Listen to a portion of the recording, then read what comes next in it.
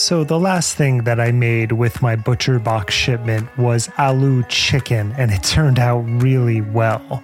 One of my favorite things is to get the shipment and then open up the New York Times cooking app and see what I want to create over the next few weeks. It helps my creative cooking chops, and both my wife and I really enjoy it. ButcherBox offers a variety of high-quality cuts at an amazing price, plus they have exclusive member deals, and they also have their own recipes, although I am preferential to the New York Times app, but that's just me. And you can sign up today at butcherbox.com/conspirituality and get their special deal. ButcherBox is offering our listeners a free for a year offer plus an additional $20 off. So for that year, you can choose salmon, chicken breast, or steak tips free in every order for a year. Sign up today at butcherbox.com/conspirituality and use code conspirituality to choose your free for a year offer, plus get $20 off your first order.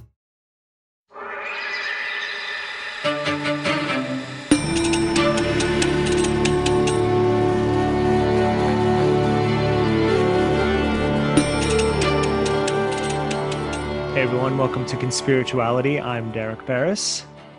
I'm Matthew Remski. I'm Julian Walker. And if you would like to find us online, check out conspirituality.net. That is our website where we stream out to all major podcast providers as well as Spotify.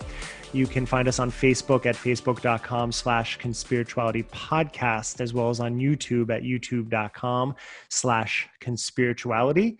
And we are on Patreon, patreon.com/conspirituality, where if you like our work and would like to support and get bonus material, you can find us there. So today's episode, the Anti-Vax Agenda with Imran Ahmed. A recent report by UK's Centre for Countering Digital Hate found that anti-vax organizations reach 58 million people on social media. The total amount of money spent by anti-vax groups and advertisers targeting their followers on Facebook, Instagram, and YouTube is roughly $1 billion. The majority of the money funding the most prominent anti-vax groups is by just two men, osteopath Joseph Mercola and fund manager Bernard Seltz. All of this makes you wonder, why is so much money being used to target anti-vaxxers?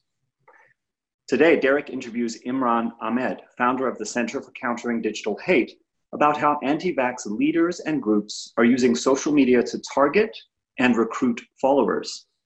The stakes are higher than ever as the vaccine argument has transcended autism and is threatening to endanger public health during the pandemic. I consider the vaccine fears of parents, as well as the shadow of the Tuskegee syphilis study and how anti-vax alliances are targeting Black communities, which could be a disastrous Trojan horse for COVID-19. Matthew serves up his week in Conspirituality segment in the epilogue, looking at how the leader of the high-demand group he was indoctrinated into over 20 years ago, led by Michael Roach, is rebooting old content as a COVID-era grift. I'm looking forward to that.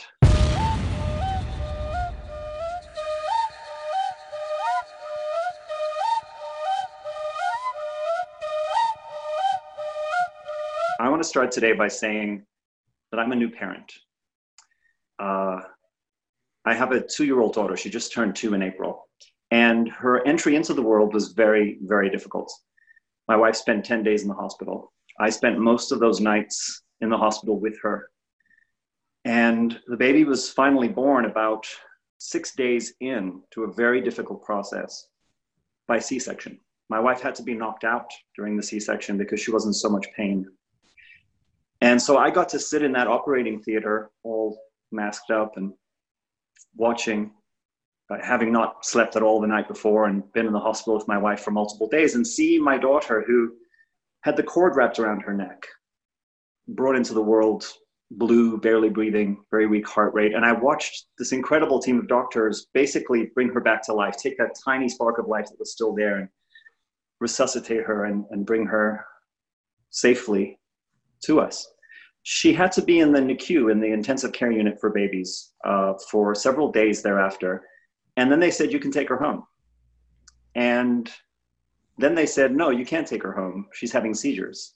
So it turned out Isabel had had a little stroke right before she was born, and she was having seizures, and they needed to do a 24-hour video feed with electrodes on her head to figure out what was going on with her brain. And she turned out to be okay. She needed 6 months of anti-seizure medication for the first 6 months of her life. And so I just wanted to share that, because as a parent, I would never want to do anything that would endanger my child. And I know firsthand the fear and just the emotional intensity of a situation like the one I just described. So I can only imagine, as a parent, taking my child to the doctor to get their vaccines, to get their shots, on the schedule, being a good parent, doing what everyone has told me I should do. And then within a number of days or weeks or months, my child starting to develop a rare autoimmune disease that at first was hard to diagnose, or some kind of neurological disorder, having seizures, perhaps starting to show signs of autism. And I can also imagine how once that happened, if I started to get in touch with other parents who'd had similar experiences, if I started to find activist websites where hundreds of articles were very well organized, showing the incredible dangers of vaccines. And I got to get involved with a community of people who were actively trying to make sure that other parents and babies, children, didn't go through this kind of experience. That would be a very powerful, life-changing set of experiences. So I just wanted to start today by saying, I think I kind of get it. I get how fear about vaccines and how the perception that vaccines are incredibly dangerous can spread through communities. At the same time, I'm really interested in the science, and I'm interested in what the data actually shows. And I'm interested in how all of us, all human beings, are prone to various mistakes in reasoning, various kinds of cognitive bias, and ways in which we might get it wrong. So that's where I wanted to start from today, and I thought I'd go into a few examples and also some facts and figures on this particular topic. Either of you guys have anything to share at that moment? Well, just thanks for opening that way, and I resonate with your birth experience. Ours weren't as extreme, but not only did the births of our children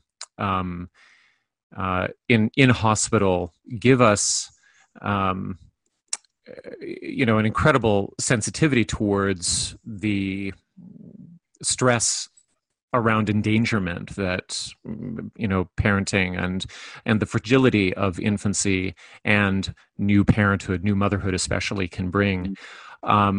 It also, I want to add to that it also sort of reaffirmed my understanding of public health, especially in a country that provides socialized medicine, as an incredible mitzvah that people get together and provide for each other. Like, the amount of expertise that rushed to our aid was extraordinary. I mean, at any given time, we had hundreds of years worth of experience in the room doing very complicated things and helping to make sure that people were safe. And it happened with all of the strange alienations of the clinical space, all of the antiseptic surfaces and all of the weird protocols that you're not used to.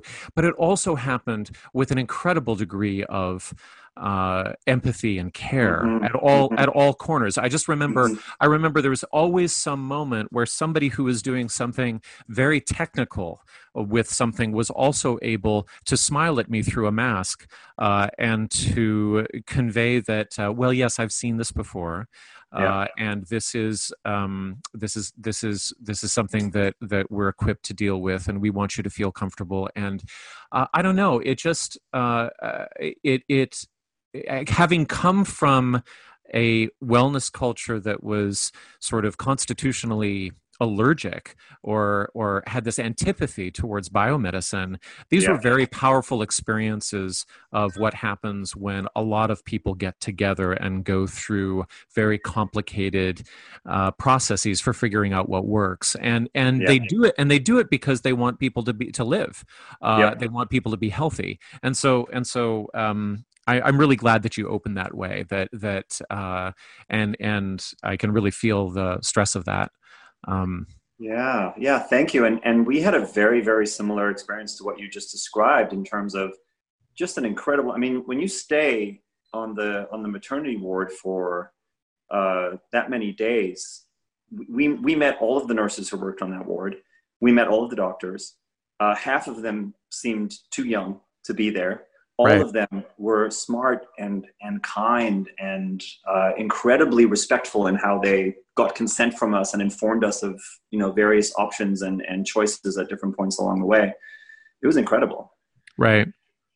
Yeah, I want to add thank you for sharing that, because I was not aware of the depths of that. As a non-procreator, I don't have that emotional understanding because it's something I haven't and most likely will not go through in my life.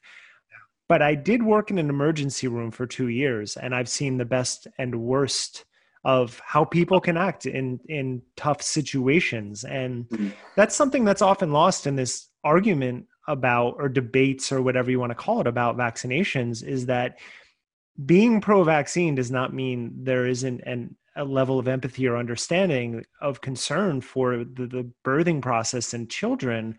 And I do want to just point out one data point. In that 1900, just at the turn of the 20th century, over 1/3 of all deaths in this country were children under 5. And by the turn of the 21st century, that number was just around 1%. And so when you just look purely at data like that and think about the emotional toll that so many deaths took place of children under 5, and how two things, which are vaccines and antibiotics, completely changed that and drove population charts upwards as never before. I think that is a very important space where you can look at both scientific data and the emotional connection that parents have with their children, and understand that how those connections work together. Absolutely. Yeah. In many ways, it's not just on vaccines, which, I'll be open that my opinion is they've been a complete game changer in societies that have medical infrastructure. I think it's all medicine has created its own kind of cultural impact, where so much of it has been so incredibly successful that no one remembers what it used to be like. We don't have living memory of infant mortality rates that were that high. Yeah, so, I mean, I have to ask my mother on a regular basis what it was like for her to remember receiving the polio vaccine in 1956, and how the summer before, they had closed down water fountains, and nobody was allowed in swimming pools and so on, and everybody was terrified, and then they were absolutely over the moon with relief to have that sugar pill, and to realize that no family members were going to be exposed anymore. So that's actually still in living memory, and I'm not quite sure why it has disappeared from a certain political demographic. Yeah, it's wild. Let's cover some of the key fears that I've come across a lot in looking into this issue, and I know you guys have looked into it too. The first one is ingredients. right? So if you talk to people who are vaccine hesitant, they'll say, well, I've seen these lists of ingredients. Do you know what's actually in vaccines? Like, how could you put that into your child? Ingredients can sound really scary if you just read them off the list. There are all sorts of ways that people have illustrated our fears around chemical sounding names. Like, you can ask people if they think dihydrogen monoxide is something that should be in our food, and they'll say, well, no, that sounds like a terrible chemical, right? But it's water. It's the chemical name for water. So just as one example, when we read things off the list and we see long chemical, hard to pronounce names, that can be scary. And then when we see the names of ingredients that we recognize and have negative associations with, that can also lead to confusion. So the first one is aluminum, which I grew up calling aluminium, but I see that you spell it differently in the United States. Aluminum is in vaccines. And I've heard people say, well, why would you put metal into a vaccine and inject it into a poor baby? But the thing is, aluminum is a naturally occurring substance. It's in our air, it's in our water, it's in our food, it's in mother's milk. The average adult ingests 7 to 9 milligrams of aluminum per day. And they would need, depending on their weight, at least 10 times that before toxicity risk. Yeah, so if you weighed more, you would need even more than that. But if you weighed roughly 150 pounds, you'd need 10 times what we all just naturally ingest without trying every single day. There's 1 milligram of aluminum in the vaccine, and it's entirely safe. It's natural. No ill effects at all have emerged from the research. Sometimes there's an increased redness at the site of the injection, but nothing beyond that. Can I add that it's also in fruits and cereals? Mm-hmm. And since we're on metals, I just want to point out that one amazing thing that I've noticed on social media this week, because of the hydroxychloroquine doctor episode that happened, is people people that I know are anti-vax are coming out and talking about the importance of zinc. So, right. Right. There's just an obvious example of how we pick and choose depending on where our focus lies.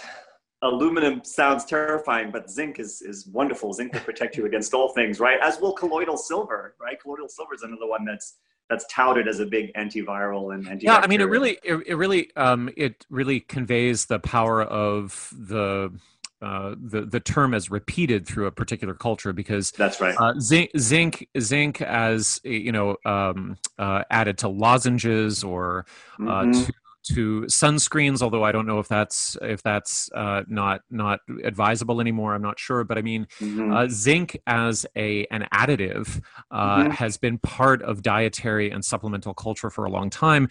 Colloidal silver in certain demographics has been thrown around for 30 or 40 years, and so it's. But I mean, when you say aluminum, I think of dinky cars produced in China that I don't want my child to put in their mouth. Exactly. And so yeah, it's we've got these sort of like networks of semiotic connections with particular elements and metals that are probably running the show more than we think. Yeah, that's right. Yeah, and so the other one that you hear really frequently is thimerosal. Thimerosal is the big one. And that's because thimerosal is a form of mercury that was used as a preservative in vaccines to prevent microbial contamination. And they used about 25 micrograms, which is roughly the same as what we would find in a 3-ounce can of tuna. However, the very important distinction is thimerosal is a form of ethyl mercury. The mercury that you find in tuna is methyl mercury. Methyl mercury is toxic. Methyl mercury is not processed well by the body at all, and at high doses has neurological problems. Causes neurological problems. Ethyl mercury is processed very quickly by the body and is nowhere near as dangerous. And so when you just see there's mercury in vaccines, thimerosal is this horrible, dangerous thing. Don't you know that mercury is toxic? These things tend to all get collapsed together without making any of these distinctions and without recognizing it was a tiny, tiny amount. Public concerns and activism around the fear that mercury might be related to autism, even though the symptoms of mercury poisoning have virtually nothing to do with the symptoms of autism. Like there is an overlap there. There's just this assumption, this is unnatural, this is toxic. Maybe this is the culprit. This is causing autism, even though all the research showed that thimerosal had absolutely no link to autism whatsoever and had no serious adverse side effects when it was used in vaccines. But because of the activism, it was taken out of vaccines in 2001.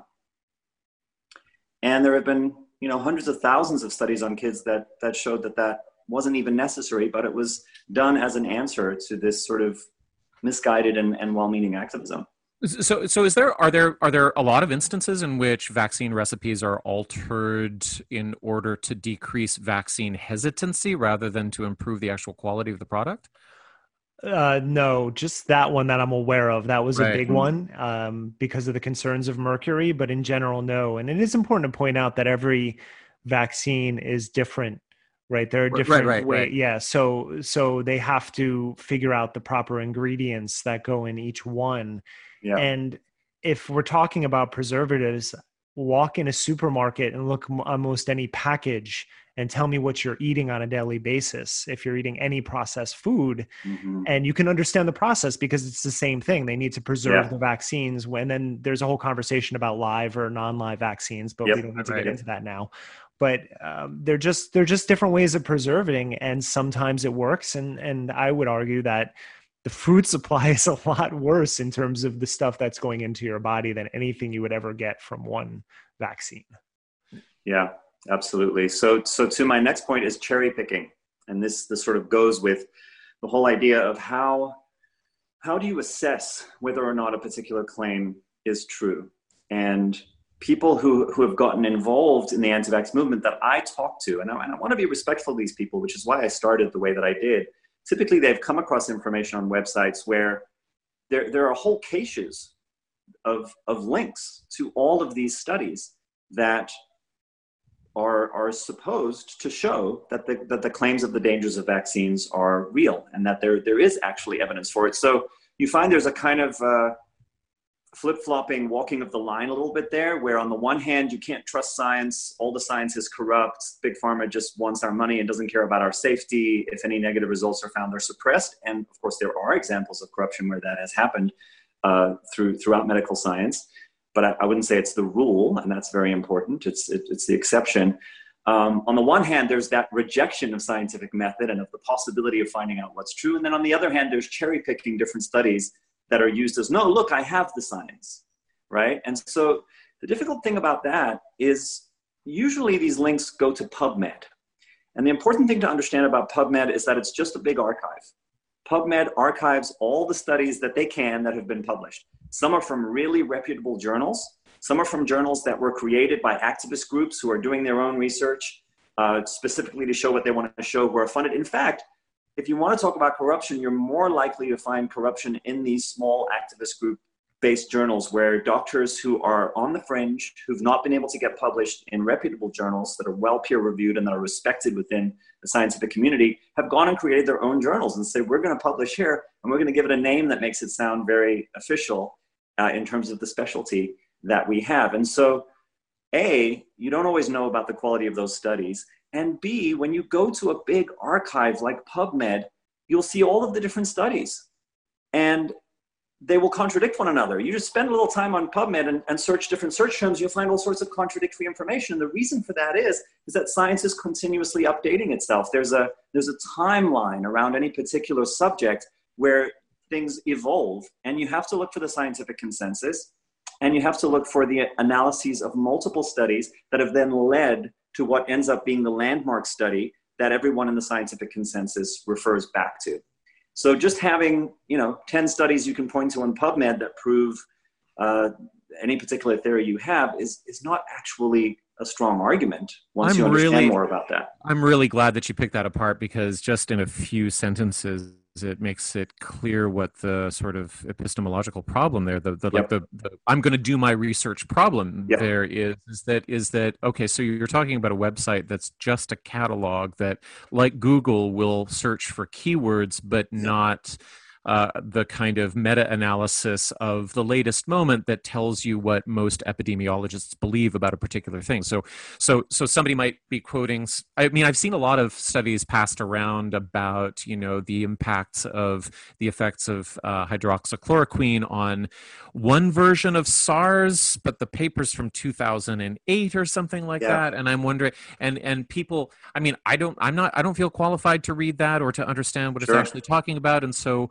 but somebody will always pop on and say, hey, that's not really the same virus, or that's misapplied or something like that. But if the person is relying on that gateway to find that paper, that's what they're going to come up with. Well, it's even worse than that too, because if you are not a trained scientist, as none of us are, right? Right. I've just tried to inform myself as best I can. When you look at any study, when you look at an actual research paper, what do?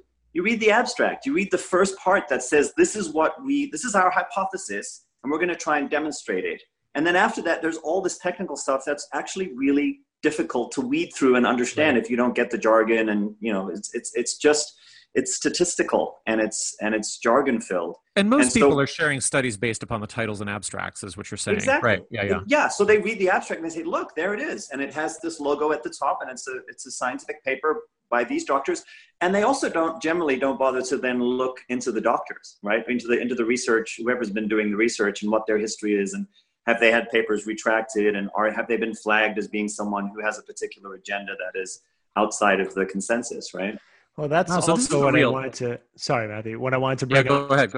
About if you are new to the process of reading journals. Here's my method. When I'm writing an article or I find a journal entry, the first thing I do is I look at the journal before I even look at the researchers, and I find out who's funding the journal. Because there was a while where I was doing pieces on acupuncture and looking into the efficacy of acupuncture, and PubMed is filled with journals that are sponsored and funded by TCM groups. And they are not going to publish anything that shows that acupuncture does not work. And now, if you don't know that, if you don't know about that process, it can seem like it's legitimate, and that's really important. And does the sheer volume of the TCM funded studies or the TCM biased studies mean that they will have sort of preferential placement in terms of the search engine terms that PubMed is using? So with the terms, one of the ways that it's sussed out, and Google Scholar does this as well, is by citations. So when someone cites it in another paper or in an article and it links back and they find the citations, that's the algorithmic alchemy that will help a lot of the articles achieve prominence. Yeah. Right. But so numbers of citations might indicate it could indicate a kind of consensus forming around the validity of the research. Right, but is that, are people able to game that as well if they cite each other's bad papers? No, I mean, well, you would have to. I mean, one thing I don't know if this exists, but to go and find all of those citations, right? Because a lot, especially Google Scholar, which I use for, say, sociology studies, there's always a lot of citations with that. And if you think about like Daniel Kahneman's work, always has tons of citations. Now, if it has 3,000 citations, am I going to then go and try to find all of those? Of course not.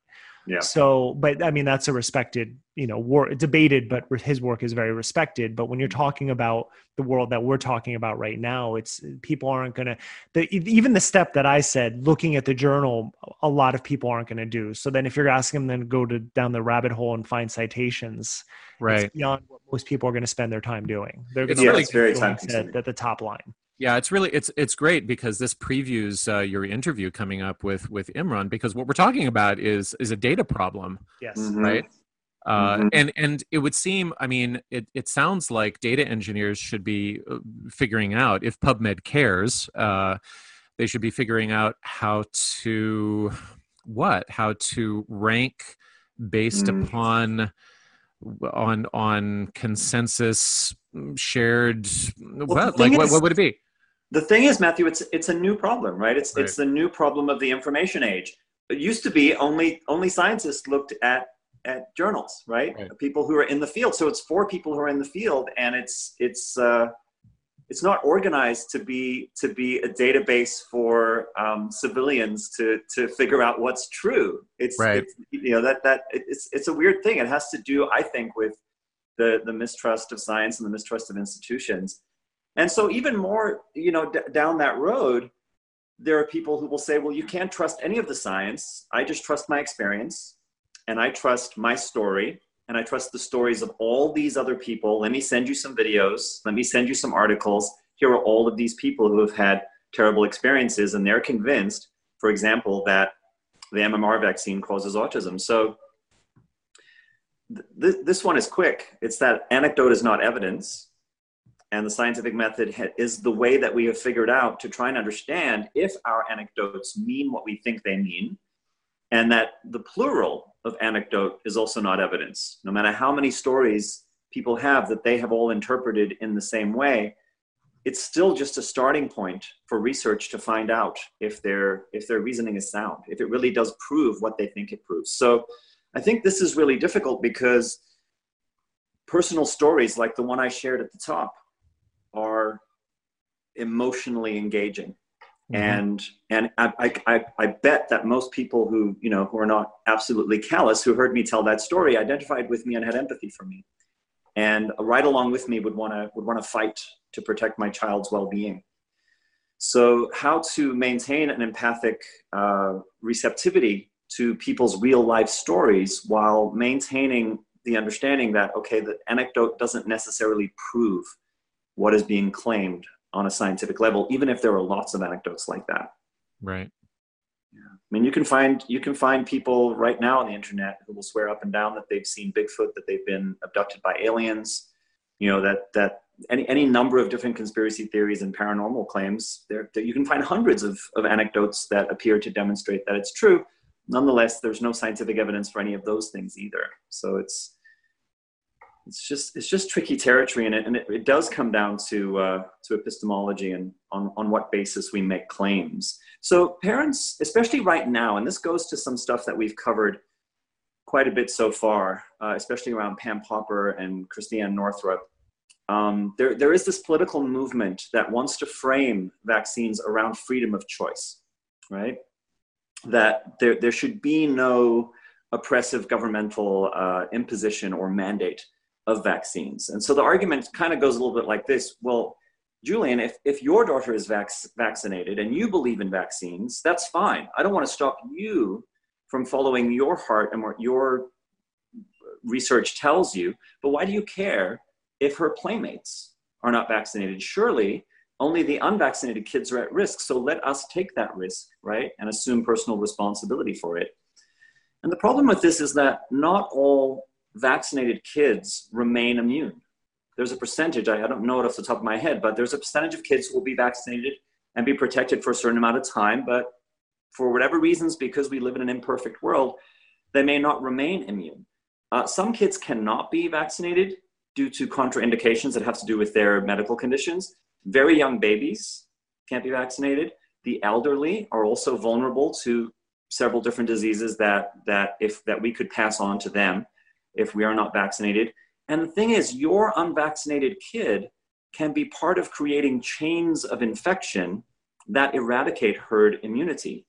And this has already been happening around the world and in the United States with measles over the last few years. So some facts on that. In the 1960s, there were roughly 3,000 cases of measles per million in the United States. By the 1980s, because of vaccines, 13 cases per million. By 2000, 1 case per million. Only a total of 911 cases in the 11 years from 2000 to 2001. But 2019 had the largest number of cases since 1992, with 1,282 cases in the United States alone and 128 hospitalizations, all in communities that had been influenced by anti-vax activism. And this is where we get into the MMR vaccine. Yeah. So the thing about herd immunity is that it works. herd immunity eradicated smallpox from the planet entirely in 1977. And we want to keep that going, and especially in the times that we're in right now, getting to a point where we have herd immunity from COVID-19 is going to be essential if we want to get rid of it. When you said you don't know the percentages, there is no specific percentage. It changes for every disease, right? Just like herd immunity, the percentage of people that need to be infected or inoculated for every disease is different. They peg it at around 70% in general, but it depends on how deadly the disease is. And in fact, deadlier diseases have a lower herd immunity just because they tend to take out the person quicker, so it doesn't have much of a chance to spread.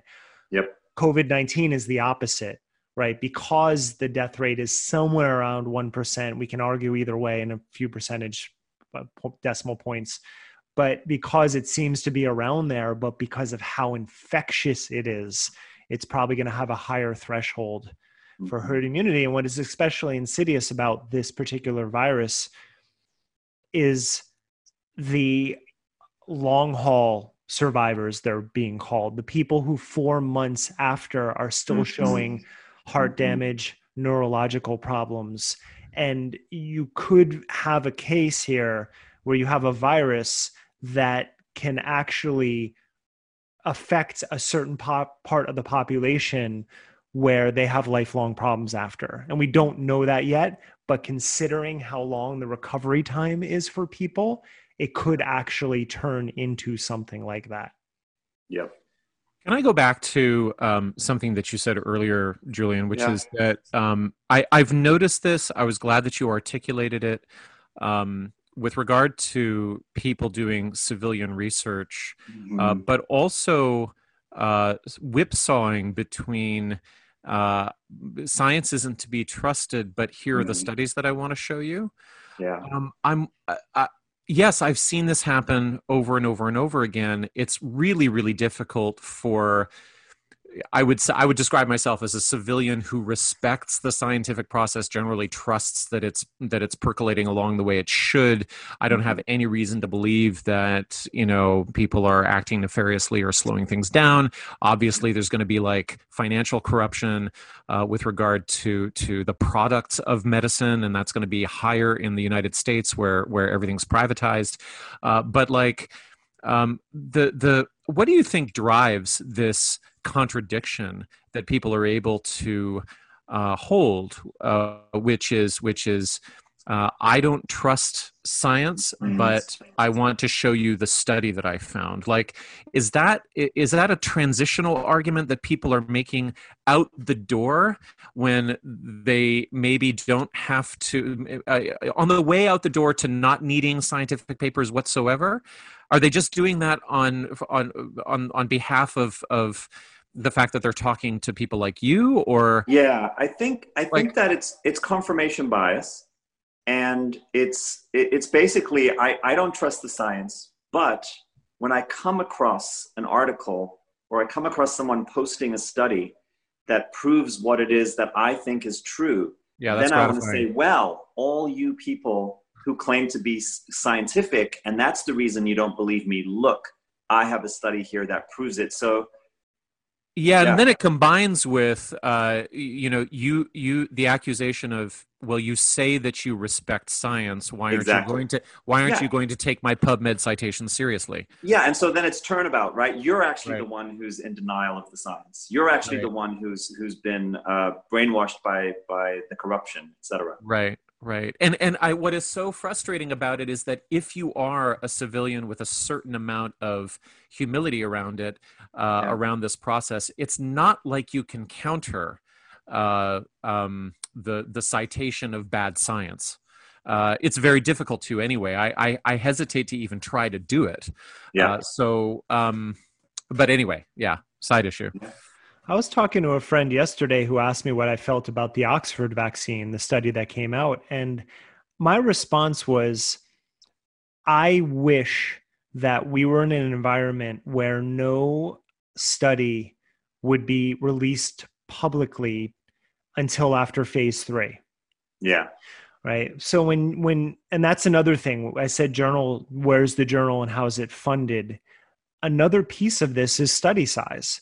When you are working with a study with 12 people, that's a pilot study. That's even before phase 1. That's just like, hey, we're going to test this out and see if we want to continue trials. Mm-hmm.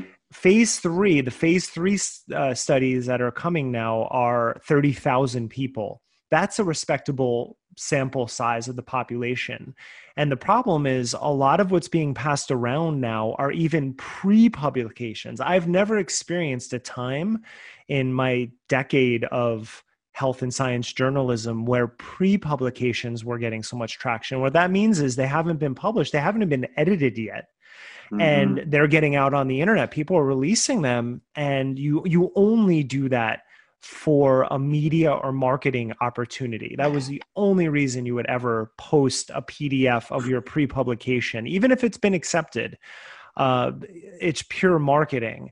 And I wish we were in an environment where we didn't know about any of the vaccine trials so far, and we just knew that we were getting to some phase 3 and didn't see any results, because yes, there would probably be more conspiracies around, but at the same time, you wouldn't see what Matthew brought up, which is just like, well, here's my science, and why is your science better than mine? And it's just it feeds the tribalism, right? Everyone's rooting for their study before the study has results. Yes, you need to get to phase 4 before you can take it seriously and legitimate. And we're way before that at this point. So it sounds like the preprint problem is a real ethical issue, and that, I mean, because I've sort of seen that as well, that papers are marked or tagged as, well, this hasn't gone through review yet, and I'm wondering, why is anybody looking at it? Isn't that defeating the entire purpose? But are there journals that penalize researchers for leaking their preprints? Like, how is anybody held to account for that?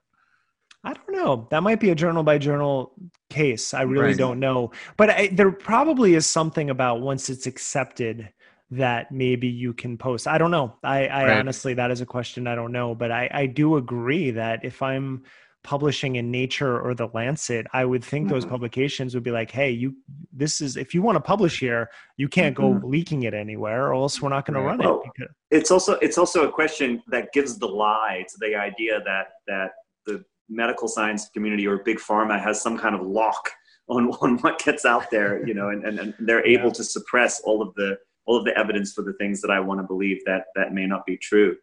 So my last counter argument or argument that gets presented often goes back to what I was saying in the beginning, that I can only imagine what it's like to have your kid receive their vaccines and then they develop some kind of disorder later on. And this is that correlation does not necessarily equal causation.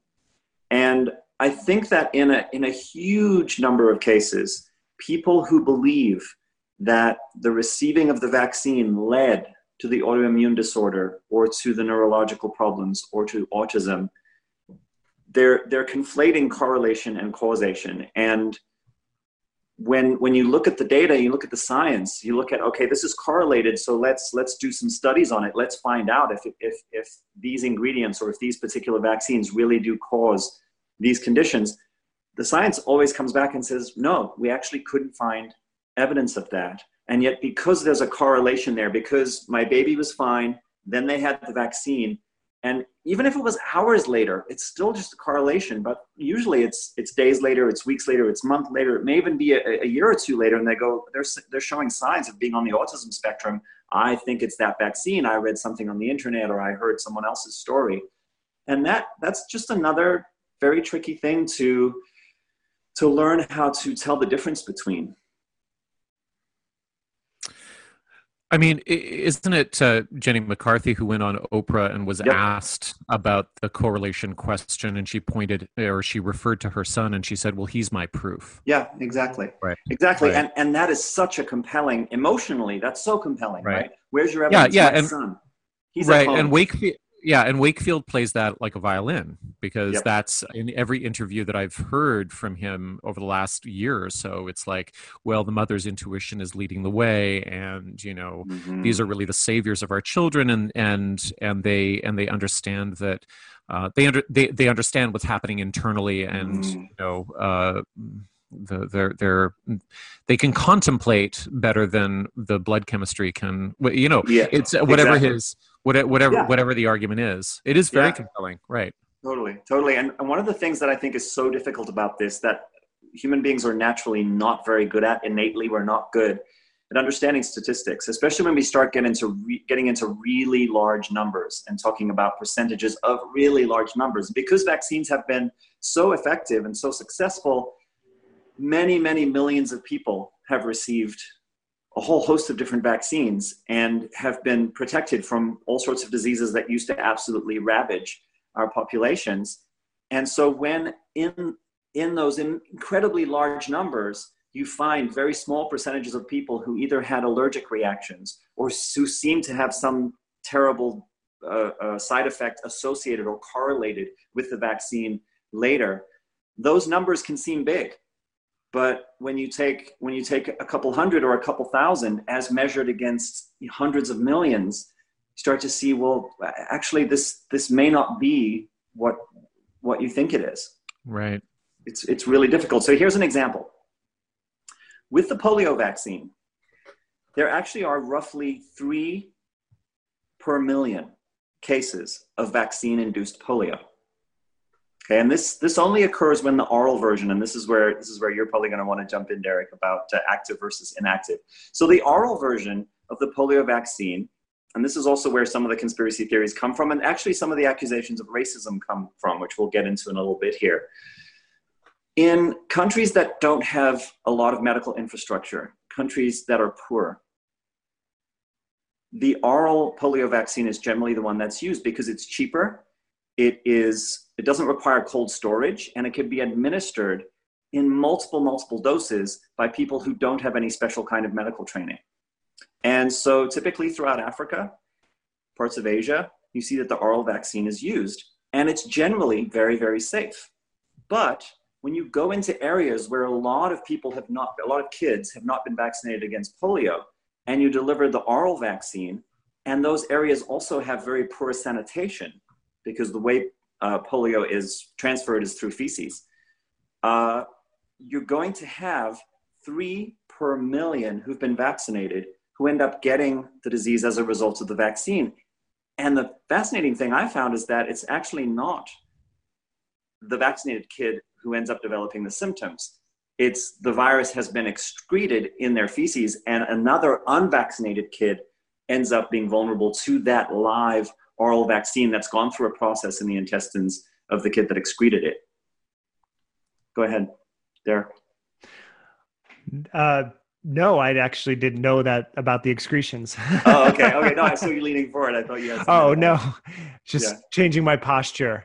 Okay. But it is important to point out that the live version of the vaccine is the weakened form of, and that's what most people think of vaccines, but another form of vaccine is the non-live, which is the killed vaccine. So the germ is no longer deadly. It's no longer alive, but that's what's used.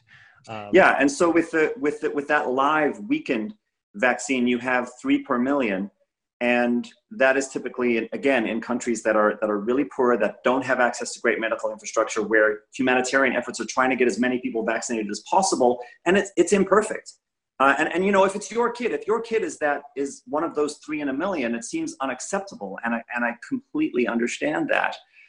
And it's one of the reasons that they're really pushing to get the inactive vaccine, which is the only one that has been used in the United States for the last 20 years all over the world. But again, there are limitations that have to do with money, and that have to do with medical infrastructure and how many professionals are able to be there actually administering it as an injection, which is how you do the inactive vaccine.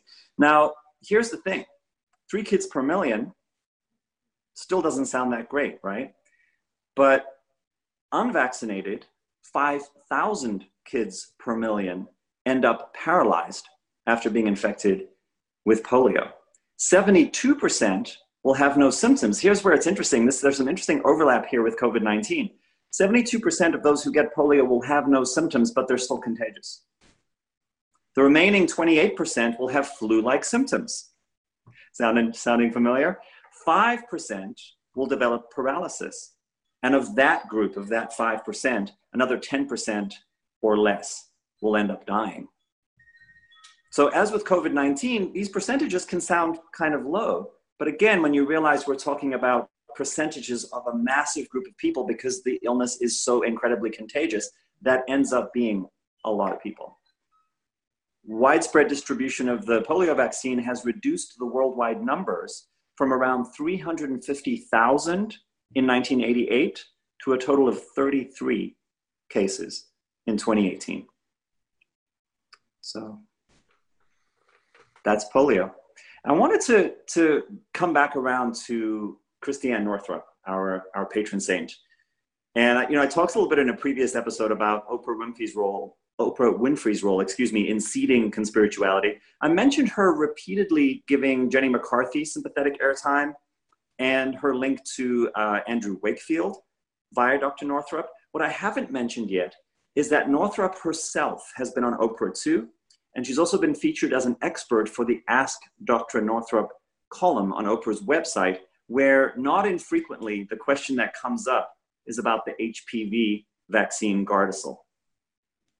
And Northrup will invariably point out that there are 100 strains of HPV, and the vaccine only protects you against 4 of those, so why even bother, right? What she always leaves out is that those 4 are the ones that in 70% of cases produce cervical cancer. Yeah, so those are the 4 really dangerous ones. And on top of that, she fails to mention that as of a few years ago, it now protects against 9 different strains of HPV, all of which have a relatively high danger of leading to cancer. This month on her Great Awakening videos, Christiane has been talking about wanting to bring the anti-vaccine conversation into Black communities. She says, we thought the HPV vaccine would be a good place to start because it has not yet been mandated. So she's wanting to go into African-American communities where there isn't already a lot of anti-vaccine activism and start to create it. And she thinks HPV is a really good place to start because it is a voluntary, non-mandated vaccine. So here are some facts about HPV. The HPV vaccine has produced a 50% decrease in cervical cancer rates as of 2014. Approximately 170 million doses have been delivered worldwide with a low incidence of usually mild side effects. People are more likely, as compared to other vaccines, to faint right after the shot, and so it's good for them to hang out for 15 minutes after receiving it. There have been worldwide roughly 20 deaths of women who reported having received the vaccine, but so far, research has not led to establishing any causal relationship between the Gardasil vaccine and these women's death. There are also some cases of apparent correlation with the autoimmune system Guillain-Barré, but also no evidence there of causation. So again, we get into, does correlation equal causation, and how do we think about very large numbers and percentages? In fact, in most of the deaths mentioned, other causes were later found to be more likely to be the case. And in her treatment of this topic, Dr. Northrup goes to what we are now seeing as a familiar argument in our COVID times. She says, I would rather spend the money on getting everybody on a dietary program that would enhance their immunity. This is the same trope we hear from other COVID denialist wellness advocates today, that if we are just healthy by a more natural means, we won't need the vaccine. Yeah, and if she's talking about Black populations, that has a particular overtone to it as well, and has to be accompanied with a lot of discussion of, okay, well, what are we going to do about food deserts and access to proper nutrition, and what are we actually saying about people's diets, and what kind of racist overtones does that have? Mm-hmm.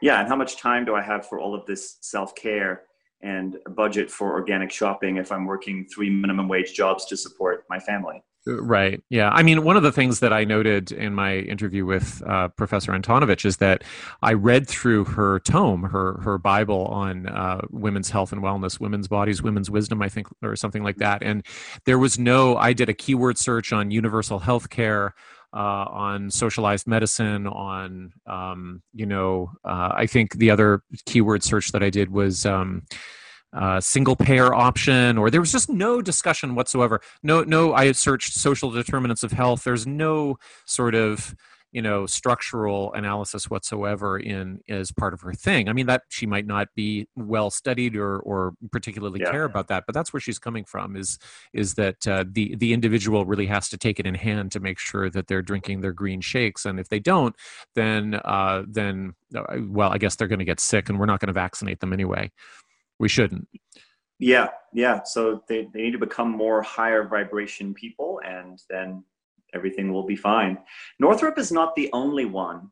Also, anti-vax advocate RFK Jr. has been taking the anti-vax message into Black communities. So this is really troubling. He's been making inroads via Democratic politicians like Eric Underwood, NAACP leader Joyce Brooks, and Black Lives Matter activist Thea Wilson in Colorado, to publicly frame, as part of Underwood's campaign, which failed, by the way, to publicly frame vaccines as a form of oppression that endangers African Americans, borrowing from the Wakefield playbook. Who campaigned to persuade Somali immigrants in Minneapolis to avoid the MMR vaccine, resulting in the state's largest outbreak of measles in 30 years. So RFK is sort of set to go down a similar track. Why don't you just drop some facts about the MMR vaccine really quickly? 97% of people are protected against measles when they get the vaccine, 88% against mumps, and at least 97% against rubella. Very, very effective vaccine. As of 2001, over 500 million doses have been given in over 100 countries. Measles used to result in 2.6 million deaths per year before immunization. This has decreased to 122,000 deaths per year as of 2012. And of course, those deaths are mostly in countries without adequate access to the vaccine. Side effects of MMR, the studies have shown, are rare and transient, with one child in a million having a severe allergic reaction. But to go back to RFK and to Northrop and to HPV and this whole topic, there are nonetheless good reasons for people of color to be mistrusting of medical science. Absolutely. Yeah. And so the case that I know you guys are familiar with is the Tuskegee syphilis study, or what it should actually be called, the Tuskegee atrocity, which was something really awful that started in the 1930s and went on for 40 years. And in this study, it was in Macon County, Alabama, 399 men were studied to find out what the long-term effects of syphilis were. So they were discovered to have syphilis, which was prevalent in their community. And they were not told they had syphilis. They were told that they had bad blood, and they were told they would get free food and free medical care to try and help them with their symptoms, but they were never actually given any medicine. And at the time that the study began, penicillin was not yet being, I don't know if it hadn't been invented or if it just wasn't being used, but roughly 10 years into the study, they knew that penicillin cured syphilis, but they never gave the medicine to these men, and they never told them the truth. And this resulted in 128 deaths. 40 of the wives of the men were infected. 19 kids were born with syphilis. And, this really horrible atrocity resulted in new regulations, since it came to light, around informed consent and ethical review boards for any kind of study like this. So, just to be really careful about your reporting here, when Northrop and RFK are meeting with Democratic leaders, I don't know if Northrop is or not, but they might be exploiting a pre-existing tragedy, but are they also being reached out to by leaders in Black communities as well? Like, To what extent is there a kind of mutual agreement, if any, with regard to the anti-vax agenda between these two groups? It's growing on the congressional level. I know I actually stumbled into a Facebook live video one day of a congressman in Texas who was on with some anti-vaxxers, and that's one of his platforms. So it seems the influence seems to be growing. And I think that as everything in this age, as things gain traction, you will find more. I mean, we talked about the single issue voters, right? And it's all about vaccination now. And that will actually influence who goes into running for local and congressional seats, as well as where people's focus starts to lie. So the more noise that's being made around these issues, the more that's going to become prevalent. Yeah, maybe a sharper question is: do we know of a Black anti-vax movement that predates Wakefield or anybody else, the related to things like Tuskegee? I haven't come across anything like that. Right. There may well be. The impression that I've gotten from looking at this, especially at the RFK story, is that it's part of his activism is trying to get involved in various communities in terms of their political process and framing vaccines as a political issue. So it wasn't entirely clear who reached out to whom, and I think it is a good question. Right. What in the particular article that I read, which we can link in the show notes, there was a quote from Theo Wilson, who's the Black Lives Matter activist who got involved in that campaign for Underwood's, I think, congressional race. And Underwood was being very heavily influenced by RFK. And Theo Wilson, the Black Lives Matter activist, did say, "We live in the shadow of Tuskegee," right? Which I thought was very, very noteworthy. Yeah, and so that's one last thing that's related to another incident that a lot of people had brought up to me over the last couple of years, and I hadn't looked into it. So I'm glad that I have now, because people will always say, "What about the CDC whistleblower?" Have you guys heard of this? No. So the CDC whistleblower is a guy named William Thompson, worked at the CDC, was involved in safety research.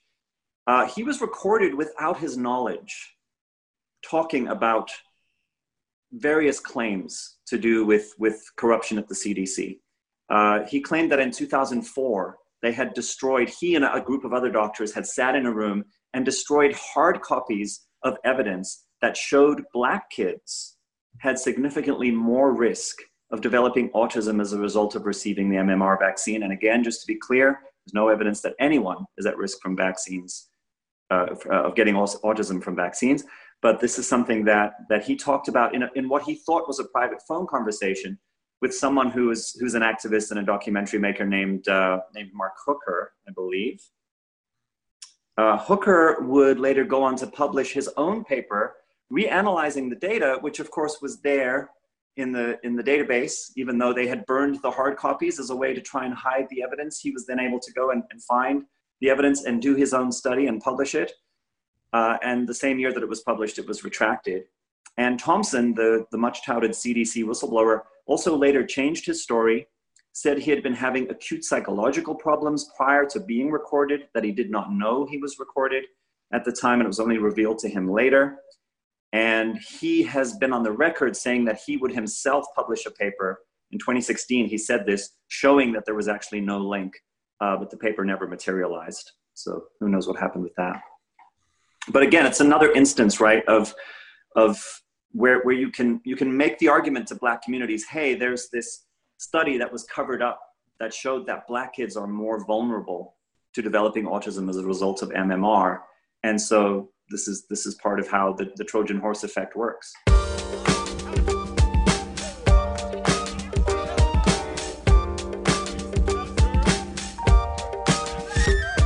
Well, that was a deep dive into vaccine efficacy and the history and how it's moving culturally. And we're going to change and look at the platforms and how they're dealing with anti-vax rhetoric and organizations, and specifically advertising dollars. And I want to highlight the report that inspired this week's interview with Imran Ahmed, the founder of the UK-based organization, the Center for Countering Digital Hate. Imran is also a trustee of the charity Victim Support and was appointed to the steering committee of the UK government's Commission of Countering Extremism Pilot Task Force in April of 2020. He received an MA in Social and Political Sciences from the University of Cambridge and is a fellow of the Royal Society of Arts. Imran founded the center in December of 2017, and he explains the roots of the organization during our talk. What I found interesting was that the group was created to combat identity-based hate in digital spaces, but pivoted in early March to focus solely on the pandemic. And that led to them researching vaccine disinformation. A few weeks ago, they produced a 34-page report, The Anti-Vax Industry, How Big Tech Powers and Profits from Vaccine Misinformation. It's linked to in the show notes, and I highly recommend reading it. The top line finding is that anti-vax groups reach 58 million social media users, driving nearly $1 billion to these platforms between their own ads and advertisers specifically targeting the anti-vax community. Now, naturally, my inclination is to look for motive. Why would these groups spend that kind of money to promote vaccine disinformation? Now, as you'll hear in the interview, he punts those questions because his focus is on the tech platforms, and I respect him for that.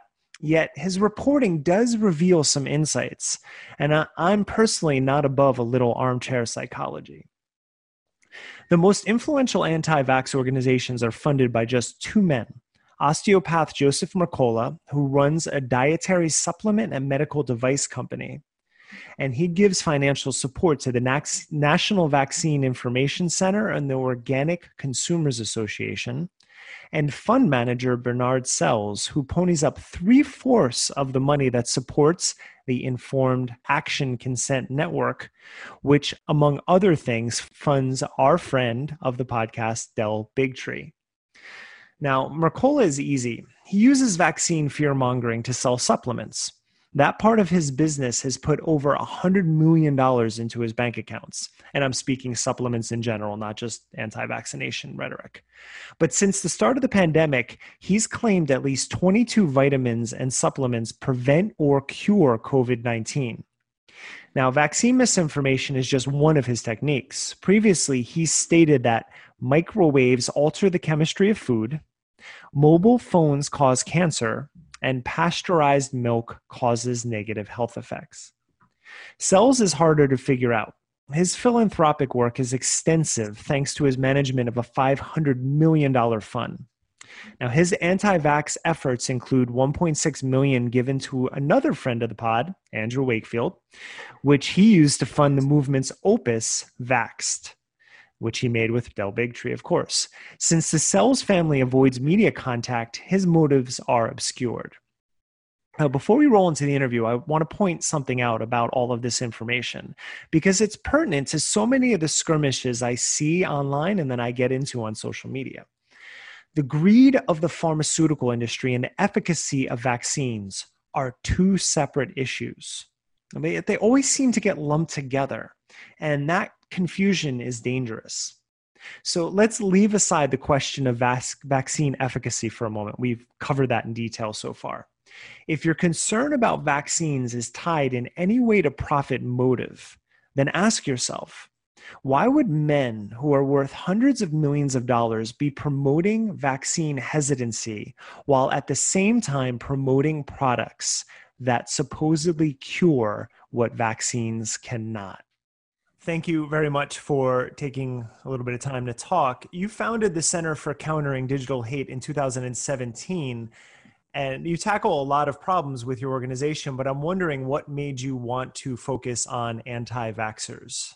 Well, the Center for Countering Digital Hate was set up originally to look at the proliferation of identity-based hate in digital spaces, and looking at the way that it had been instrumentalized by political forces. So what they would get is they'd get access to trolls who would go and harass their enemies. They'd get people who would go and advocate their positions and create social proof that their fringe views were actually more socially acceptable. And they'd also have people who would change the way that we understand the world around us using the tools of social media, and in particular, Facebook, its ability to persuade normal people that the world is slightly different to the way that they understood it to be, and then Twitter to influence elite debate.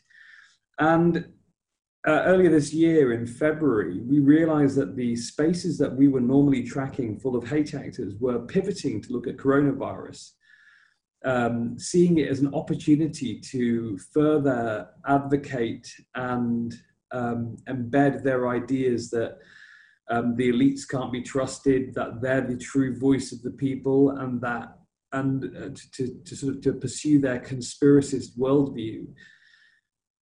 So we transitioned all of our teams to studying coronavirus specifically very early in March, in fact, the 1st to 2nd of March.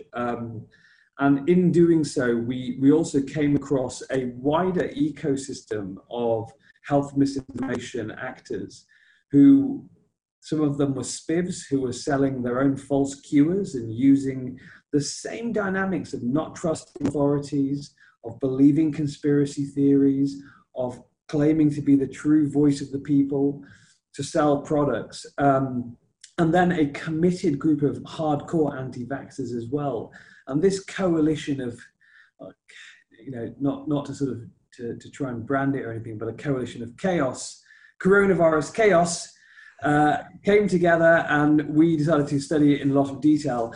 And about a month and a half ago, we realized that they'd been trying different methods to keep the sort of conspiracy going. They tried 5G. We all know that that had some success for them. They tried track and trace. That didn't have a lot of success for them.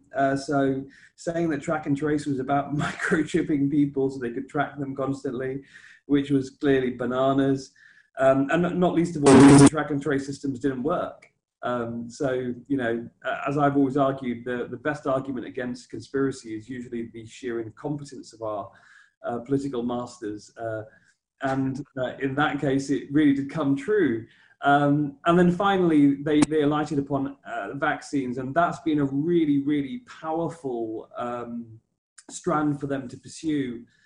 And we know that that's dangerous because myself, when I was 17, I went to med school, and I'm someone who understands and believes in the scientific method. And we can be pretty confident that vaccines are in fact one of the safest, most effective, and most consequential medical discoveries of the past few hundred years. They've saved countless lives. They've saved children from being crippled with polio and other diseases.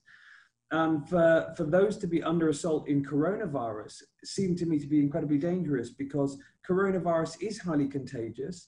That means that you need to have pretty widespread coverage for any vaccine to be effective.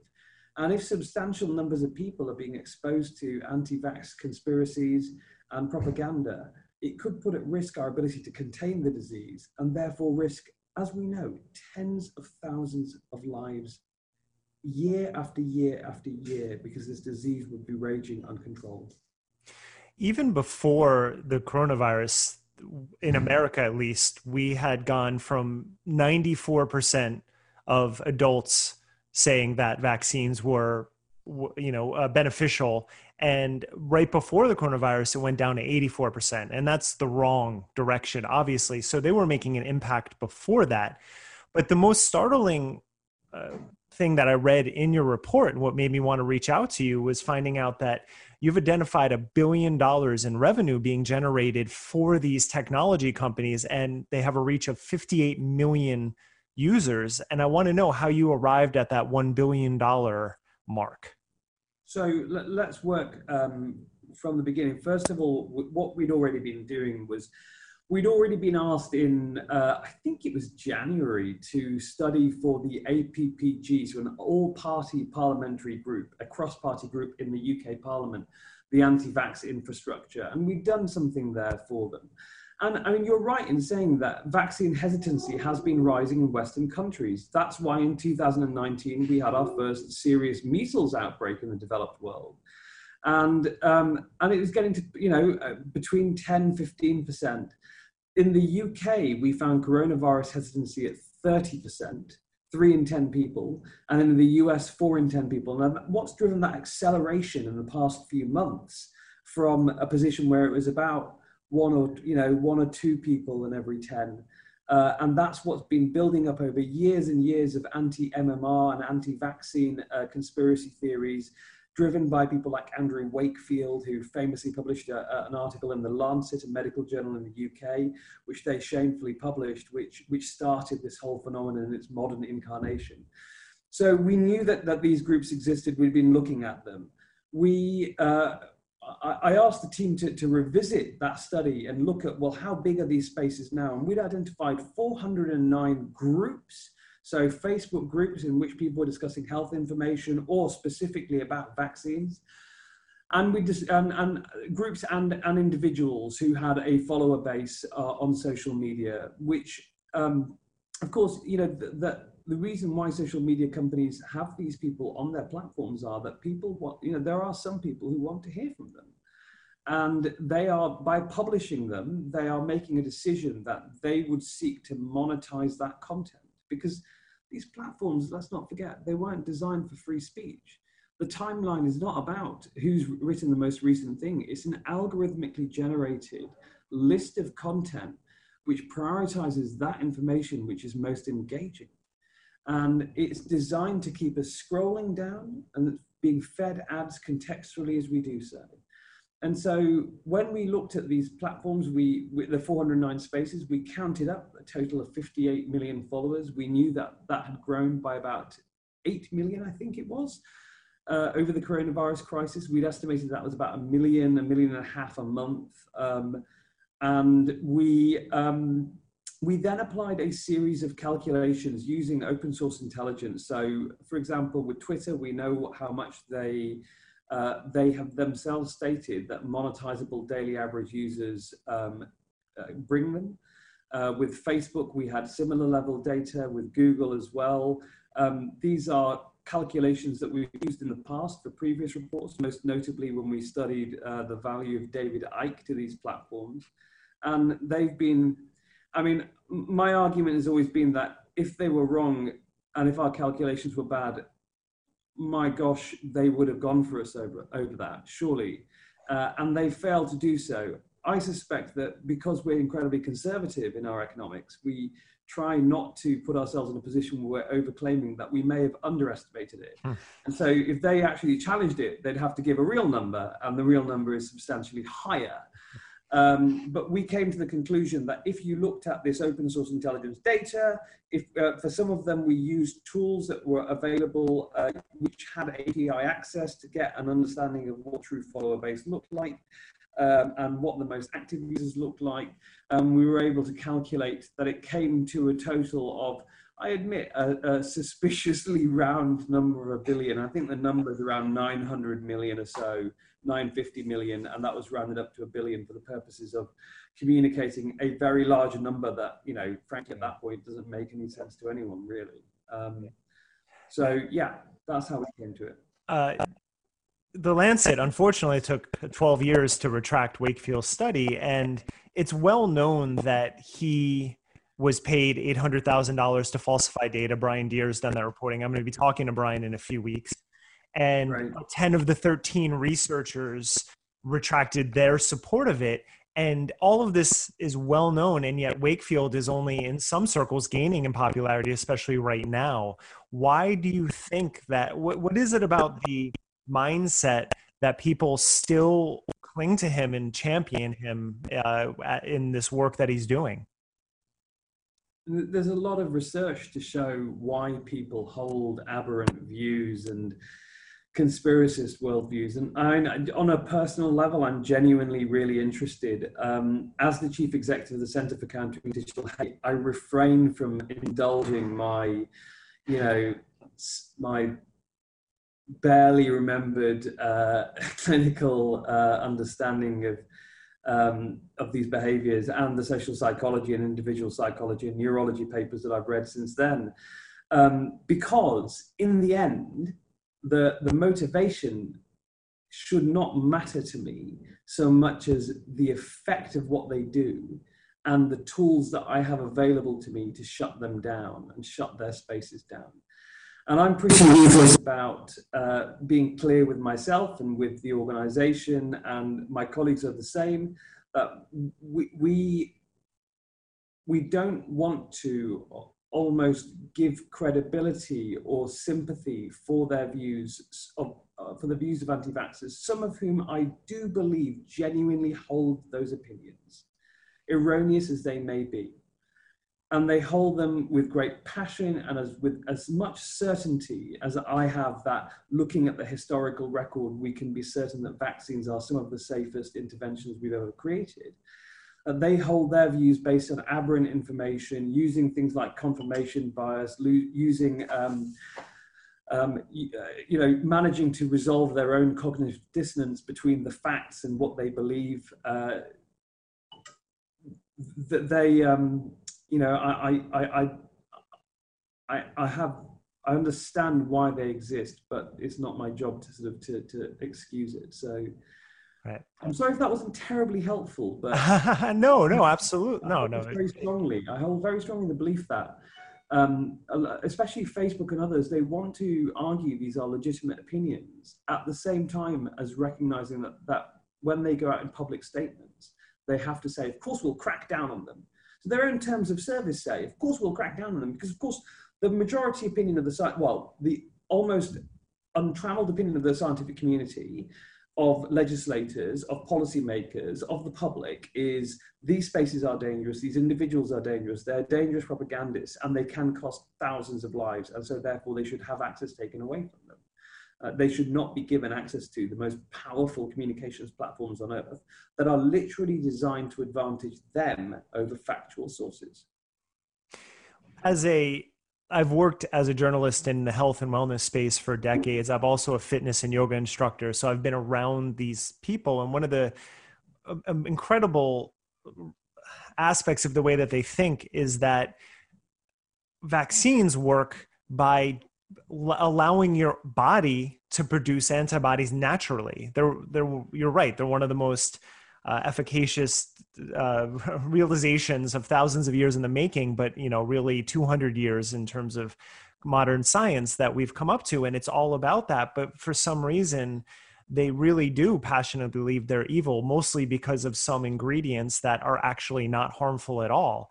So, one thing that we talk about both in the podcast and I write often about, though, is my gut reaction always is visceral, and it's just to kind of shake people. But one thing that has come out in the literature, and some psychologists do recognize, to not engage and call people dumb, but to try to engage them and show them the error of their ways, let's say. And with your organization, you're talking a lot about shutting down. And I do want to talk about that next, about how you would exactly approach the technology companies, but how we do have these platforms, and how would you advise, or how would you feel about going about engaging anti-vaxxers in any capacity? So the evidence from both the social psychology, so if you look at studies done by Nyhan and Riefler, and the subsequent corpus of work on anti-vax, on disabusing people of anti-vax beliefs, that there is strong evidence that suggests that A, it's difficult, if not impossible, and B, that there may be, to some extent, a backfire effect, that it may entrench views to try and tell people that these are the facts as the scientific establishment have them. And that comes down to complex psychological reasons. There is evidence that inoculation can work. Ironically, you can have a vaccine against vaccine misinformation, and that's the work of people like Sander van der Linden at the Cambridge Fake News Unit, who's done amazing work, interesting work on how do you give people information, before they can be infected, to give them resilience against propaganda when they then receive it. And that's really interesting to me. It's interesting on an intellectual level. Again, that's an ecosystem of responses that exist out there. And my job is not to do everything at the same time. I have a relatively small organization behind me. We're growing because we've gained some purchase with reports like the Anti-Vax report in having perhaps a unique understanding of the digital dynamics of this. But there is also a digital aspect to it, which is that, and this comes back to one of our first reports ever, Don't Feed the Trolls, which is that And it comes back to why these platforms are so dangerous. All these platforms are based on engagement, and here's the problem with facts and misinformation. Facts aren't that engaging.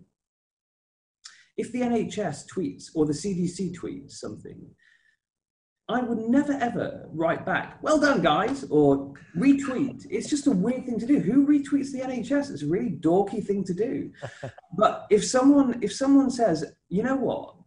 The sky is green.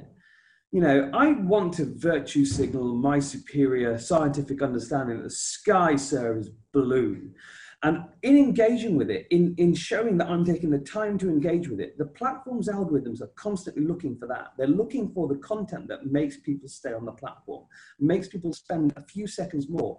Every 3 seconds you spend more, every half a second you spend more on that platform, when multiplied across billions of users, that is an enormous amount of advertising revenue. All these are moments that they can serve you adverts. And that's what these platforms are all about. And in doing so, the platforms, by design, by their very business model, they advantage misinformation over fact. And so we've always said, if you see misinformation, we actually put together a scheme called Don't Spread the Virus with the backing of the UK government. And it's had a lot of pickup from other governments as well. We've talked to the UN about it and others. Through their verified scheme, which is, you know, if you see misinformation, first of all, ignore it, because engaging with it actually rewards them with the attention that they want in the algorithm. Block the person that sent it. If it's someone you know, you might want to send them a private message, and then go and find some good information and engage with that, retweet it. And that way we can balance out the misinformation on the platform with information and taking advantage of the algorithmic logic that underpins them. So we are, you know, we have done some thinking about the pro-social, pro-vaccine movement and how to bolster it. But in the end, our part of the ecosystem of responses is to make it more difficult for them to operate, to disrupt their activities. And that in part is deplatforming. I watched your appearance on CBS where you were talking about Mark Zuckerberg's interview with Dr. Fauci, and it was wonderful. And I wonder how, on a platform level, how do we hold these platforms accountable? You mentioned earlier that they say they're going to do things and then they rarely do, or sometimes it's just minor tweaks. You know, Twitter taking down the QAnon accounts this week, for example, and then they were right back up is a good example of that. So what would you like to see Facebook and YouTube, which are the two, or you said Facebook and Instagram, correct, were the two biggest offenders in terms of revenue generated from the anti-vaxxers. What would you like to see them do? So the best evidence on the efficacy of deplatforming comes from counterterrorism, and if you speak to people like Jan Berger, who's a doyen of counter-extremism, and look at his work on Al-Shabaab and ISIS, and the way that when they were comprehensively deplatformed, they had to spend a vast amount of their resources on reconstituting their audiences, and they never managed to reconstitute them to the same scale. It was always a nub that was left for them. And of course, because they use social media as a force multiplier, that made them less effective overall as an organization. So we've looked at what the evidence shows, and the evidence shows that deplatforming is highly effective. That is why, of course, the social media companies deplatform ISIS, Al-Shabaab, and terrorist groups, because it poses an existential reputational threat to them. It's a reputational threat. So we seek to create a similar reputational threat and understanding as to the fact that they profit from content that will harm you, your family, the people you love, our communities, our nations, our world.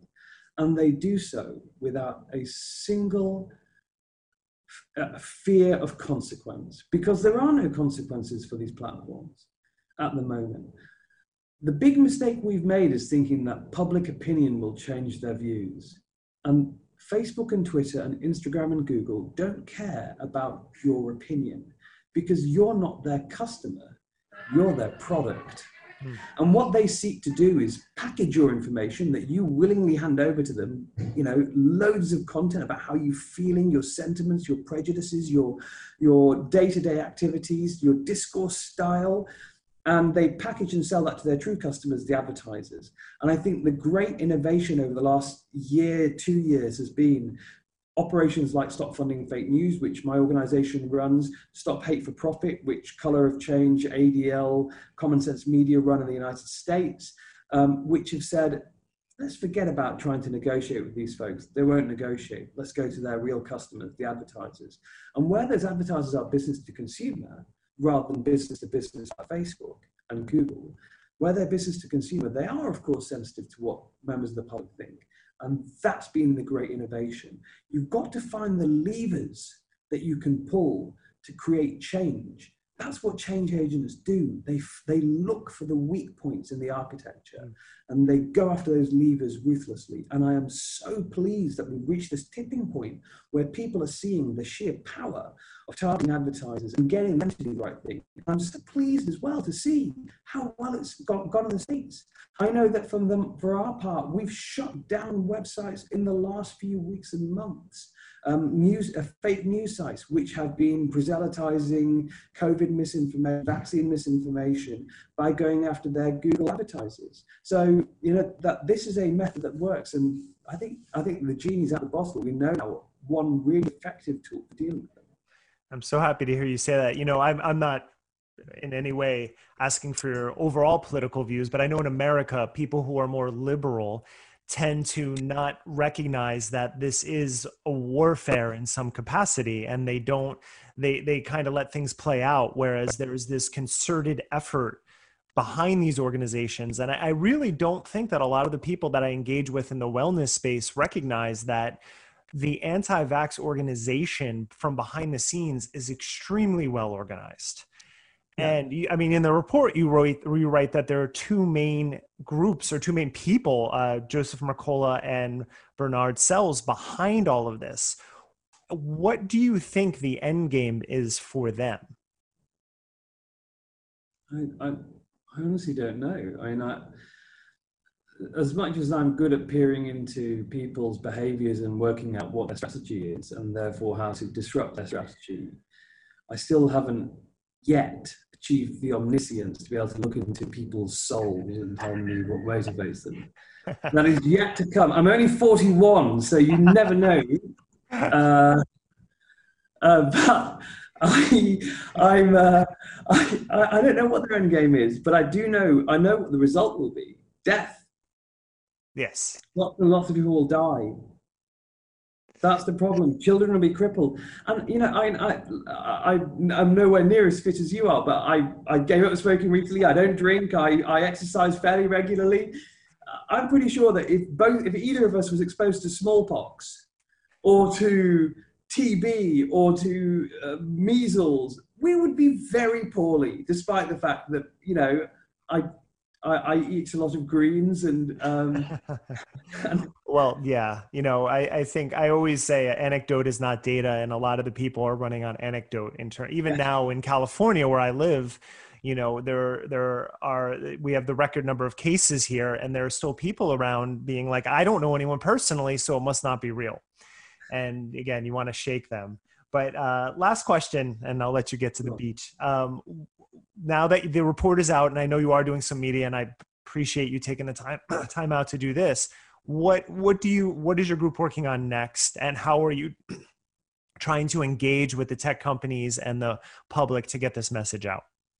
So our next report will be an audit of how they've done on anti-vax, the anti-vax infrastructure.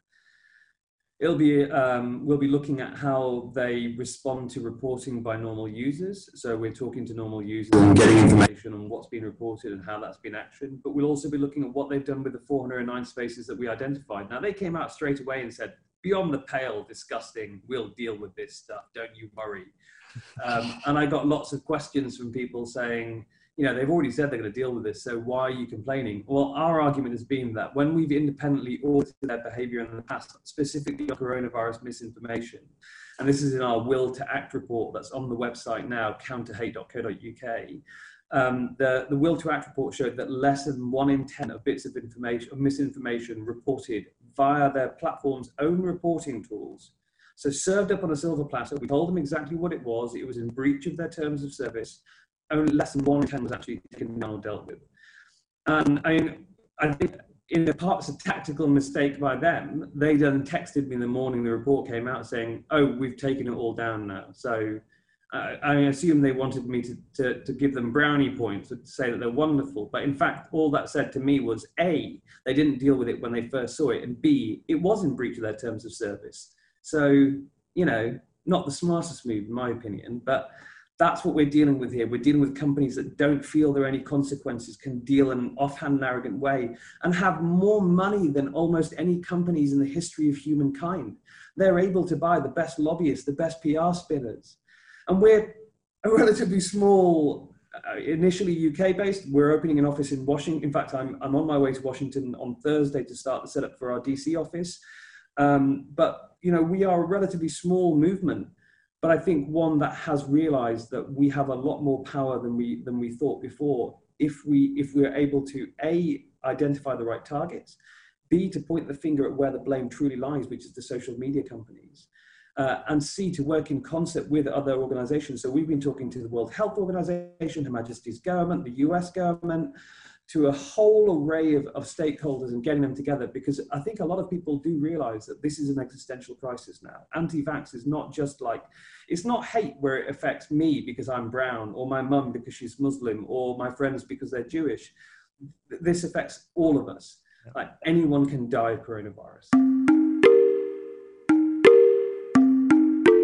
Okay, as sort of an epilogue to today's episode, I'll change gears for a minute here and talk about my old high-demand group leader. And I want to thank friend of the podcast, Philip Deslip. He's a yoga scholar who's done a lot of research into Kundalini yoga history, and he's also deconstructed a lot of the myths that have been propping it up for decades. So we'll link to his research in the show notes. Philip alerted me to what my old cult leader is up to. He sent me a promo video made by Michael Roach for an online program that starts August 1st. So I'm going to do two things here. I'm going to run down some history on Roach and then speak more generally about the opportunistic parasitism of cults and their charismatic leaders, especially when it comes to shifting world events. Because what we'll see, I think what we're going to increasingly see with high demand groups during a crisis like COVID-19 is a drive to reframe their ideology and their business models as even more crucial to world preservation or, the elevation of human consciousness or what have you. Back in the fall, in fact, I was tracking how this is starting to happen with certain eco-activist groups. Suddenly, in groups like Extinction Rebellion, I started seeing Buddhist teachers selling their books and workshops. And some of this is okay, but it's all conveniently timed with the collapse of major Buddhist institutions from abuse revelations. So it's an important trend to be aware of. When the curtains are thrown back on, institutions like Rigpa International or Shambhala International, and what we see are decades of institutional abuse, there's a lot of rats that are going to be abandoning ships, and they are going to be running towards new markets. And cults that infiltrate social and political movements are always recycling old material. So that's kind of the tell. And that's what Roach is doing here. And as Imran Ahmed pointed out, we're in a time of corona chaos. And so this is really a good moment for some old news. And what I want to do is also thank Naomi Klein for her presentation of disaster capitalism in her book called Shock Doctrine, I think. Basically, she describes that whenever chaos strikes, the robber barons will sweep in to buy up distressed properties and, institute banking reforms and change around social systems and so on. And in the same way, high demand group leaders will pounce on the emotionally vulnerable during times of crisis. I'd like to call this disaster spirituality. It's carried out by people who have a lot of practice. It has a logic to it. They end up being very good at it. Now, next week, I'll look at Roach again by summarizing his content and his worldview, because in my opinion, it actually provides the most sophisticated support that we'll see, that perhaps we'll ever see so far for a conspirituality position. He presents what I'll call a soft conspirituality, because he's not overtly scaring the shit out of anybody. It's a lot smarter than that. But in the end, it's no less distracting and dangerous than the surreal garbage that we see on Christiane Northrup's feed. So we'll link this video in the show notes. In it, he's promoting an online retreat. It starts August 1st. And this is what he says. The retreat is called Love in the Time of the Virus, and we're going to try very hard to learn a special kind of love that could actually destroy the virus in the world. And let's try to do a good job on that. So Roach is selling meditations that will destroy the virus in the world. And in a moment, I'll say more about how every word of that promise depends on a culty definition. But for now, let's just look at the raw data. There's 37,000 views so far on the video. There's 125 shares. If you browse those shares, you'll see the vast majority of sharers have Chinese, Mongolian, Vietnamese, or Russian names. So this is directly related to the fact that after Roach faced a tsunami of damning press starting in 2012, after the death of my fellow student Ian Thorson, he actively pursued recruiting in countries where the news hadn't penetrated. So he does really well wherever people don't speak English. The rest of the promo buffers the outrageous promise with the same old robes of legitimacy that he's always worn. So Roach says that he'll be teaching from a medieval Tibetan text, that he'll be doing a word-by-word exegesis. He'll be going into great detail. He'll be going very deep. He refers to the 8th century Buddhist saint Shantideva. Now, if some random person clicks through to registration for the event, they're presented with 3 buy-in levels. The first one is free, and then the up levels offer more contact with Roach via his support staff. Now, just going on the 37,000 views, if Roach's conversion rate to the middling level of engagement, which costs $49, is 3%, and 3% is really low, the gross for the course is about $54,000. But his reach is going to be way higher than that, so that's going to be a conservative estimate. But when I click through, I see spiritual content that I recognize from the late 1990s when I was a member of his group. So here's a little history. In the mid-90s, Roach started teaching a small circle of New Yorkers about the basics of Gelugpa Buddhism, Tibetan Buddhism. This is the school of the Dalai Lama, the scholastic school, very intellectually oriented, philosophically oriented. Now, he used borrowed loft apartments, and he made cassette tapes that eventually people could mail order, or they could buy them at his public talks. It was always very cheap, really just, costs of production. And he was unique at that time because he seemed to have a legitimate grasp on the root texts of the monastic curriculum that he'd studied under a bona fide Tibetan Lama named Losang Tarchen, who was the pastor of a Buddhist church in Howell, New Jersey, which is where he served a small Mongolian community. Now, at the time, there were very few English language teachers of this material, and Roach was working publicly and not in a university. He was engaging, impassioned, and in those early tapes, you can hear the sentiments of both a scholar and a true believer, somebody who had been personally touched by this religion in a way that he claimed was life-saving. And the big draw with him was this alchemy of emotion and the seeming precision of his word-by-word analysis of the medieval literature. The early tapes were accompanied by study notes and quizzes that you could mail in, and Roach's followers would mark them and send them back. All you had to pay for was shipping. And at that point, Roach was getting by on donations alone. He always had a really good nose for that. I'll save more of the personal stuff for a later episode that we're going to do on our personal cult experiences.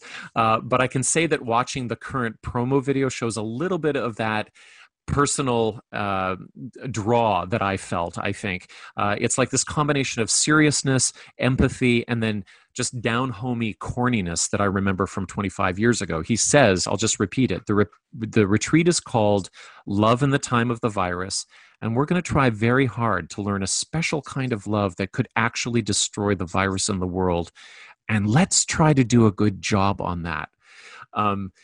It's really strangely earnest and childlike, like we'll give it the old college try, but it may not work out, but it doesn't really matter because we're doing a good job anyway. Roach was really a master at touching a large emotional range, but this is a kind of a signature moment. In his voice, you can hear a mixture of conviction, uncertainty, righteousness, but also the kind of happy hopelessness that's rooted in the belief that if it doesn't work out this time, we'll be back again to try again, hopefully with better skills and better karma, as he would say. So here's an indication of how deeply this stuff can sink in. Here I am 25 years later, moved by something that feels like authenticity, this mixture of melancholy and hope that gets really close to home. It feels archetypal, I think, to family relationships, but it also cuts to the quick of modern Buddhism, in which the mantra is that life is suffering, but look at how beautiful we are when we try to do our best. Roach really nails this. Here's the thing. The whole thing was deceptive. And it still is if Roach is saying that meditation will eradicate a virus. And at the center of the deception was the secret life that he led as a secret Tantra practitioner, which involved him living with up to 6 women at a time in solitary retreat. And in my opinion, committing clerical sexual abuse with his spiritual partner, Christy McNally, who was decades younger than him and obviously under his intense influence. I was with them for months on end, and I didn't recognize it at the time, but it was clear what direction the power flowed.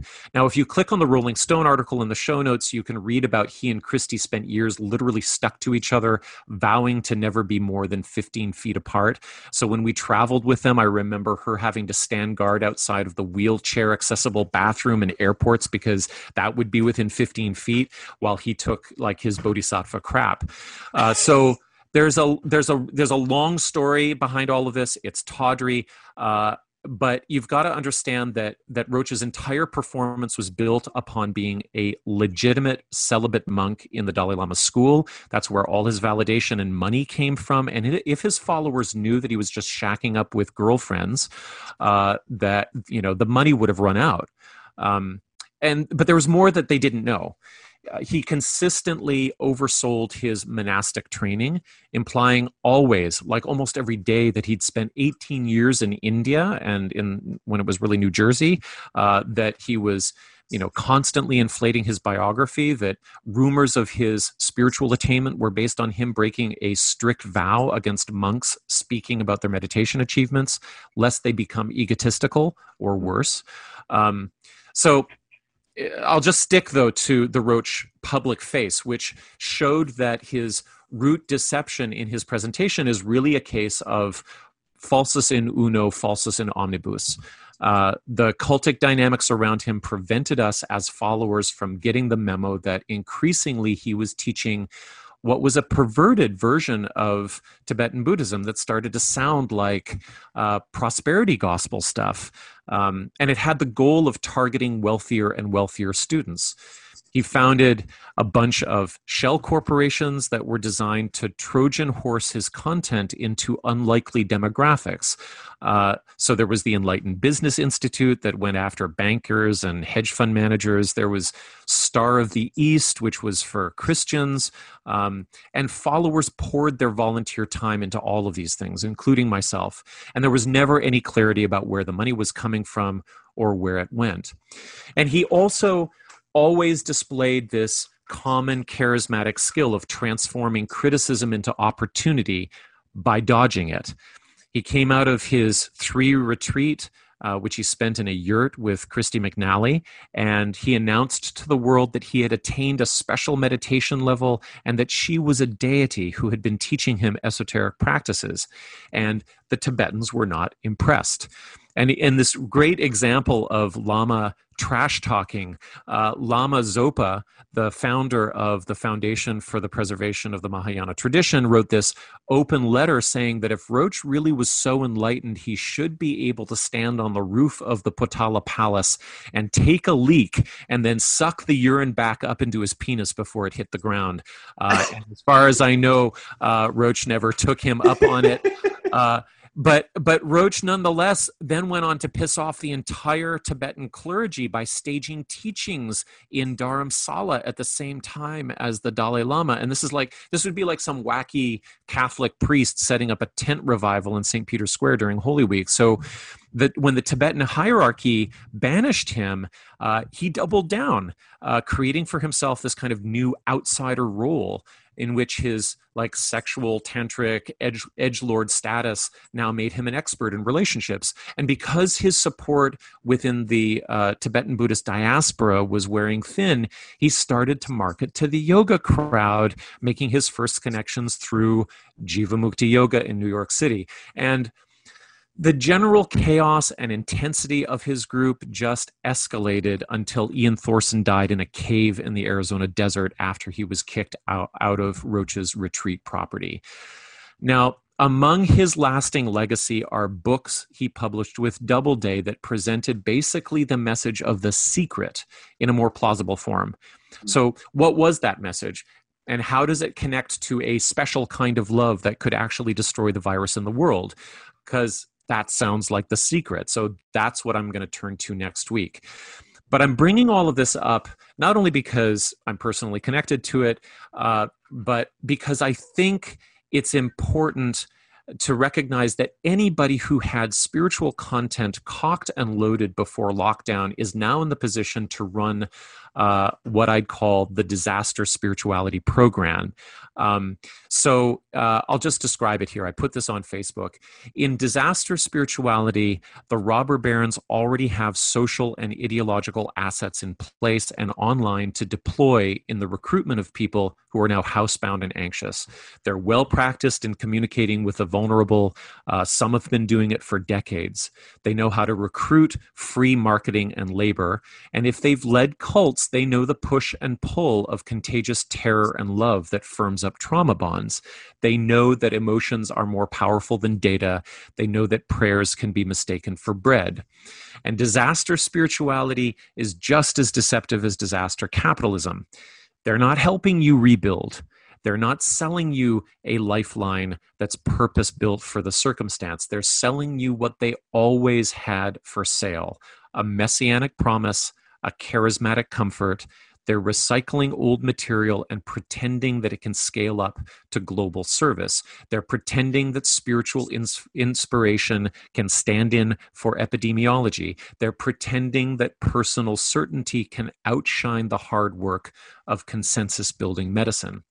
So next week, I'll unfold his philosophy, and I'll do it sympathetically because there's something to it. And I believe that it has a time and a place. And I also agree with him that it lays out a pathway for behaving in the world that can reduce harm. So what's the problem? Am I just dissing somebody's religion? No, he's not just selling a fanciful or soothing idea. I mean, if he was selling the notion that meditating on compassion will help everyone, that would be great. But he's teaching that his version of reality is the only version in which the virus can be defeated. And he's taking people's time and attention away. And this becomes a form of social proof for his theory when more people join. Now, if you were selling self-regulation, like here's some deep breathing and visualization exercises to help you develop resilience and maintain good cheer, that would be cool. But his philosophy says something more radical, that what he offers is the only realistic solution to COVID. But I would say that not even that is the main point, because even the most plausible philosophy is not a worthwhile product if it's coming at you from and then trying to attract you into a high demand group. If you click through to Roach's program, that's what's happening: a recruiting pitch to become a group member at your chosen tier, led by a charismatic figure with a dodgy history who has been perfecting his false safe haven for decades. Like, I can personally guarantee that the only way this program will help eradicate the virus is if it encourages people to stay the fuck home. But you really don't need to join a dodgy spiritual group to do that. Thank you for listening to Conspirituality. You can find us on any major podcast player, as well as conspirituality.net, where you'll find our YouTube videos, resources, and other fun material. You can also find us on YouTube directly at youtube.com/conspirituality, on our Facebook page at facebook.com/conspiritualitypodcast, and finally on Patreon at patreon.com/conspirituality. If you are interested in supporting us and helping us grow this project into something larger, which we are looking to do, we would appreciate it very much. Thank you, everyone, and see you next week.